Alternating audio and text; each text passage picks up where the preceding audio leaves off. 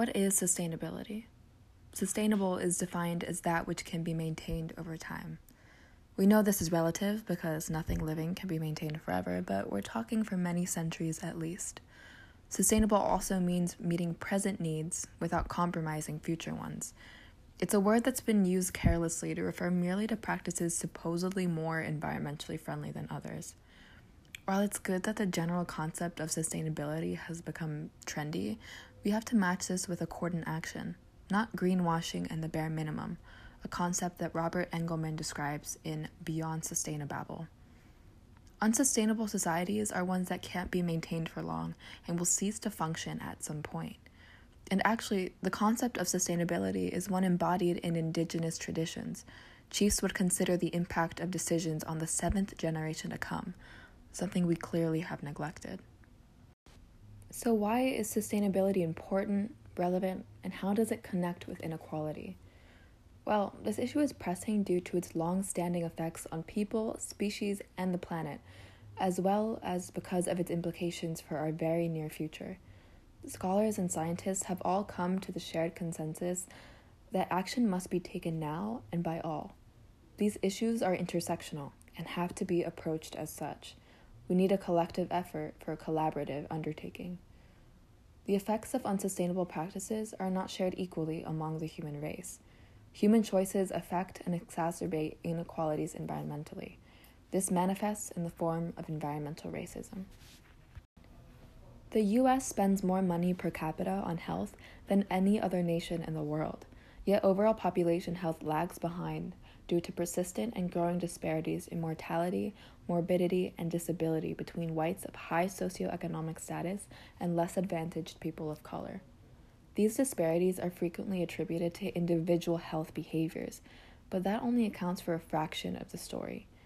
Bruhl and Pello call for an investigation of the macro-level social and environmental factors that sustain and diminish health, focusing on socioeconomic status, access to health and social services, and neighborhood and community characteristics.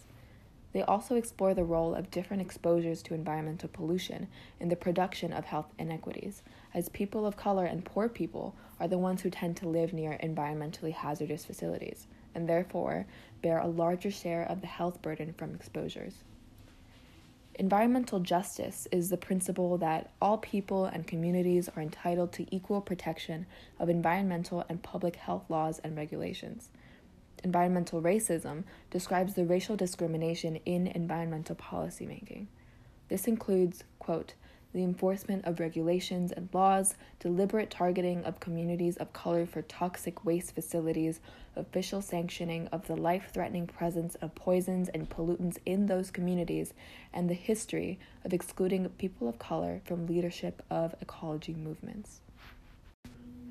Due to environmental racism, we see African Americans suffering higher than average rates of asthma, cancer, lead poisoning, infant mortality, deaths, lower life expectancy, and a greater exposure to dioxins and PCBs. We see Latino children who are much more likely to suffer from asthma, lead poisoning, exposure to contaminated water, pesticides, mercury, higher levels of stomach, cervical, and uterine cancer, some forms of leukemia, and a greater exposure to herbicides and pesticides. Native Americans are exposed to a greater number of psychological and physical stressors associated with military weapons testings, as well as threats to the safety of fish and other food sources. And lastly, Native Hawaiians have the highest cancer rates of any Asian American and Pacific Islander population in the United States. Rather than shifting the burden onto unprotected individuals, we have to eliminate the threat of harm before harm occurs and address inequities through targeted action and resources. One major racial ethnic disparity can be measured through the pollution inequity metric. This is what TESM describes as a way of expressing a disparity between the environmental health damage caused by a racial ethnic group and then the damage that that same group experiences. So TESM found that Black and Hispanic minorities bear a disproportionate burden from the air pollution caused mainly by non-Hispanic whites. What does this mean? Well, non-Hispanic whites experience what's called a pollution advantage. So they experience 17% less air pollution exposure than what they cause. Blacks and Hispanics, on the other hand, bear a pollution burden, so they're experiencing 56% and 63% excess exposure relative to the exposure that they cause. These inequities aren't just present in racial ethnic disparities, they're bad for the economy and they're toxic for the environment. As Holmberg describes, the poor are disproportionately vulnerable to the escalating effects of climate change, and their economic instability makes them even more easily affected. Furthermore, the relationship between the economy and the environment goes both ways. High economic equality is also bad for our environment. Why? Because, as Holmberg says, quote, wealth ultimately converts into political power, and societies with high levels of wealth and income inequality leave those at the bottom less able to resist the powerful interests that benefit from pollution. On the other hand, we know that the rich are willing to pay more than the poor to keep a landfill incinerator out of their communities. Of course, we know that poor communities would just as much like to live in a clean and a safe environment, but they lack the resources to prioritize this. So environmental devastation is a byproduct of economic inequality too. It's also important to note that the motivations and practices driving our unsustainable present and future are corrupting our lands, goods, and people. In Aldo Leopold's The Land Ethic, he says, "We sing our love for and obligation to the land of the free and home of the brave, yet soil we send helter-skelter down the river. Water we assume has no purpose except to turn turbines, float barges, and carry off sewage. Plants, we exterminate whole communities without batting an eye. Animals, we have already destroyed many of the largest and most beautiful species." What the land ethic calls for is changing the role of humans from conqueror of the land community to plain member and citizen of it. This is describing a relationship that implies mutual respect. Leopold acknowledges that land use ethics are governed by economic self-interest, just as social ethics are, because people, at the end of the day, are willing to do the convenient and the bare minimum. But we need a much deeper change. By trying to make conservation easy, we've made it trivial, a point that ties back to sustainababble and greenwashing. Eliza Griswold described the environmental revolution spawned by author and conservationist Rachel Carson. Carson engaged in the bitter battle between industries and politics as she worked to highlight environmental problems and present policy recommendations, pose moral questions, and demand personal action. Like Leopold, she knew that people would only protect what they loved, and so she worked to establish a sense of wonder about nature in her books. She appealed to concerned citizens and housewives who wanted to protect the health of their families and advocated against trying to dominate nature through chemistry, an arrogant idea. While Carson galvanized the nation, it's important to note that the context in which conversations surrounding the environment and sustainability have been framed have been largely reserved for and constructed by white perspectives, excluding people of color. Cronin specifically describes what he calls, quote, the trouble with wilderness, saying that wilderness was a place where one came against one's will, always in fear and trembling. The only value it had was the opportunity for human use, but there was little to nothing to offer civilized people in its raw state. But this changed towards the end of the 19th century, when philosopher and naturalist Henry David Thoreau declared wildness to be the preservation of the world. Before, wilderness had been the antithesis of all that was orderly and good, but this quickly transformed into the opposite. Corners of the world were designated as sites with spectacular wild beauty, such as Niagara Falls or Yellowstone. There were two main sources of this transformation. Firstly, the sublime, one of the most important expressions of Romanticism, and then the frontier, where the wilderness became the place to experience what it meant to be American. It's important to acknowledge that to protect wilderness was, quote, in a very real sense to protect the nation's most sacred myth of origin. There was a powerful sense among many Americans that wilderness was the last defense against the confining structures of everyday life, a place of rediscovery and individualism at the outer margins of society. This was especially popular among the elite and the wealthy, as the wilderness became a place for recreation, transgressions, and, quote, an attractive natural alternative to the ugly artificiality of modern civilization. But in reality, the frontier had often been a place of conflict, plagued by invasions fighting for the control of lands and resources. Somehow, this savage image was lost and became a safe place more of reverie than of fear, while the original inhabitants were kept out by force. So Cronin goes on to say that wilderness was remade in this image. It was filled with moral values and cultural symbols, and he says that the concept of wilderness had to become sacred. These landscapes were deemed sublime, rare places on earth where one feels insignificant and is reminded of one's mortality. But what does this tell us? It tells us that sublime places are worthy of protection, and less sublime places are not. So, wilderness ends up privileging some parts of nature at the expense of others. It was being tamed by those who were celebrating its inhuman beauty and domesticating it, making a spectacle out of it. We then have the myth of wilderness as virgin, uninhabited land. A myth that's especially cruel from the indigenous and Native American perspective, people who had once called that land home, people who had been violently displaced so tourists could, quote, safely enjoy the illusion that they were seeing their nation in its pristine, original state, in the new morning of God's own creation. This removal of people to create an uninhabited wilderness is a reminder of how invented and constructed the American wilderness really is, as a product of the very history it seeks to deny, an attempt of erasure of the history from which it sprang. Furthermore, by imagining that our true home is in the wilderness, Cronin says that we forgive ourselves the home we actually inhabit. This actually poses a serious threat to responsible environmentalism. And beyond that, protecting landscapes, for example, the rainforest, in the eyes of first world environmentalists, often means protecting it from the people who live there. And these people who seek to preserve this wilderness from the activities of native people who live there run the risk of reproducing the same tragedy that befell the Native Americans. All this to say that massive environmental and social problems are unlikely to be solved by these cultural myths that encourage us to preserve people-less landscapes that have not existed in those places for millennia. This can become a self-defeating form of cultural imperialism.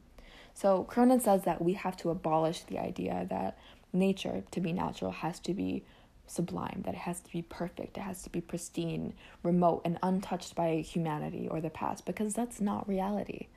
As we poison nature, nature poisons us, something that Rachel Carson would say all of the time. Furthermore, environmental problems affect mainly poor people. We see children poisoned by lead exposure in the inner cities, famine, poverty, overpopulation, toxic waste exposure, and occupational health and safety issues in industrial settings. So class privileges are giving the wealthy the time and the resources to leave their jobs behind and, get away from it all.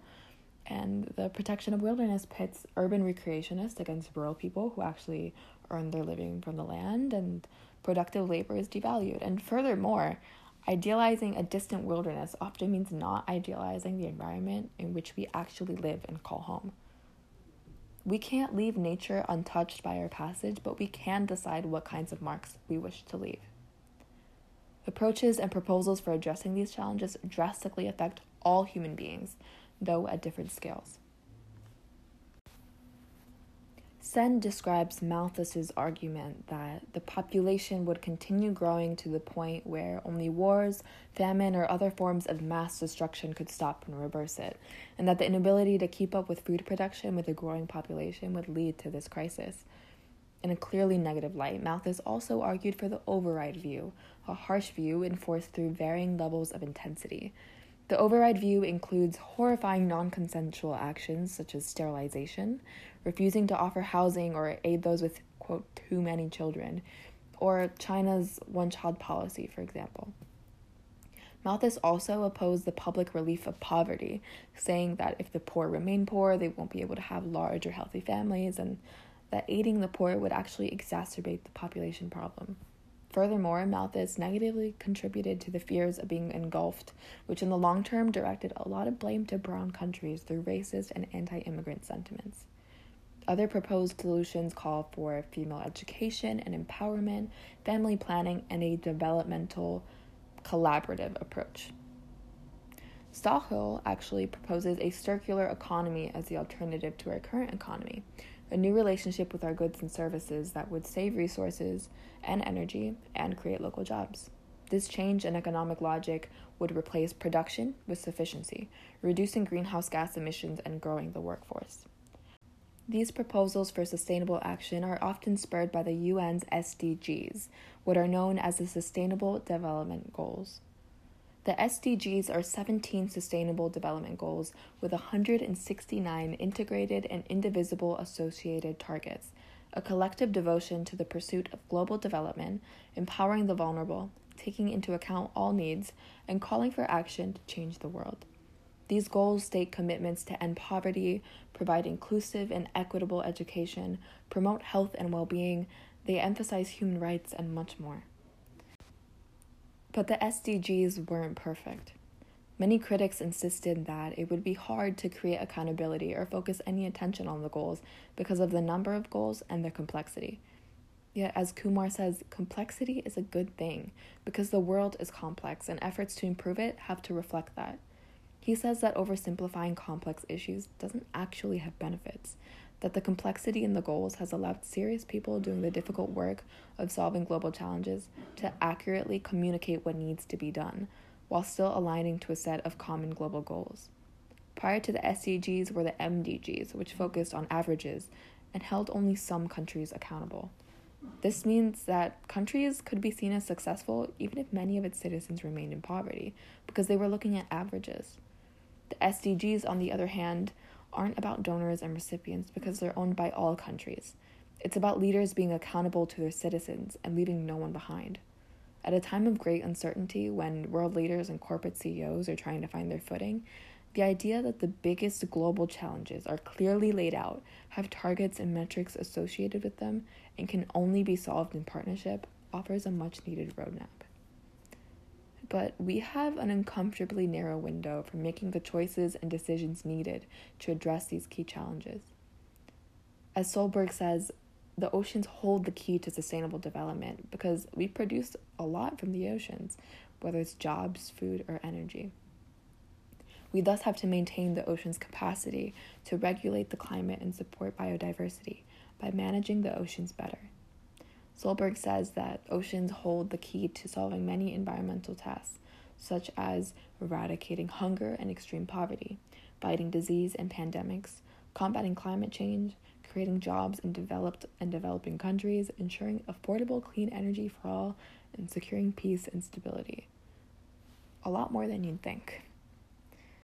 But unfortunately, as Solberg says, human activities are impacting the ocean through climate change, marine litter and pollution, and illegal, unreported, and unregulated fishing. Solberg says that this results in the loss of habitats and biodiversity and the degradation of the world's marine ecosystems. Furthermore, climate change results in further long-term changes in the climate system, such as sea level rise and increases in ocean temperature. The conservation and sustainable use of the oceans and life below water is essential for reaching a number of sustainable development goals. It also invites other countries to join in on these sustainable paths, addressing threats to ocean and community health, creating jobs while solving global problems, and combining collective knowledge, innovation, and research. As we witness uneven progress across countries, we have to recommit ourselves to the full realization of sustainability goals, to bring the UN's vision within the 2030 Agenda for Sustainable Development to the forefront of our world today.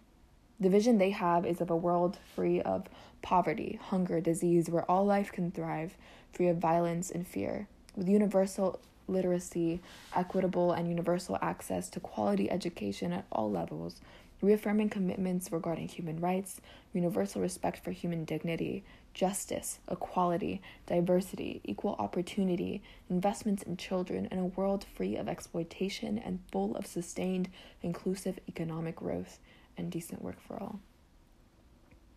The 2030 Agenda for Sustainable Development also lists the immense challenges we face, including the billions living in poverty, denied lives of dignity, the rising inequalities within and among countries, unemployment, global health threats, more frequent and intense natural disasters, spiraling conflicts, violent extremism, terrorism, humanitarian crises, the forced displacement of people, natural resource depletion, desertification, drought, land degradation, freshwater scarcity, loss of biodiversity, climate change, and increases in global temperature, sea level rise, and ocean acidification. It's a lot. The next few decades are crucial in breaking out of these patterns that create instability.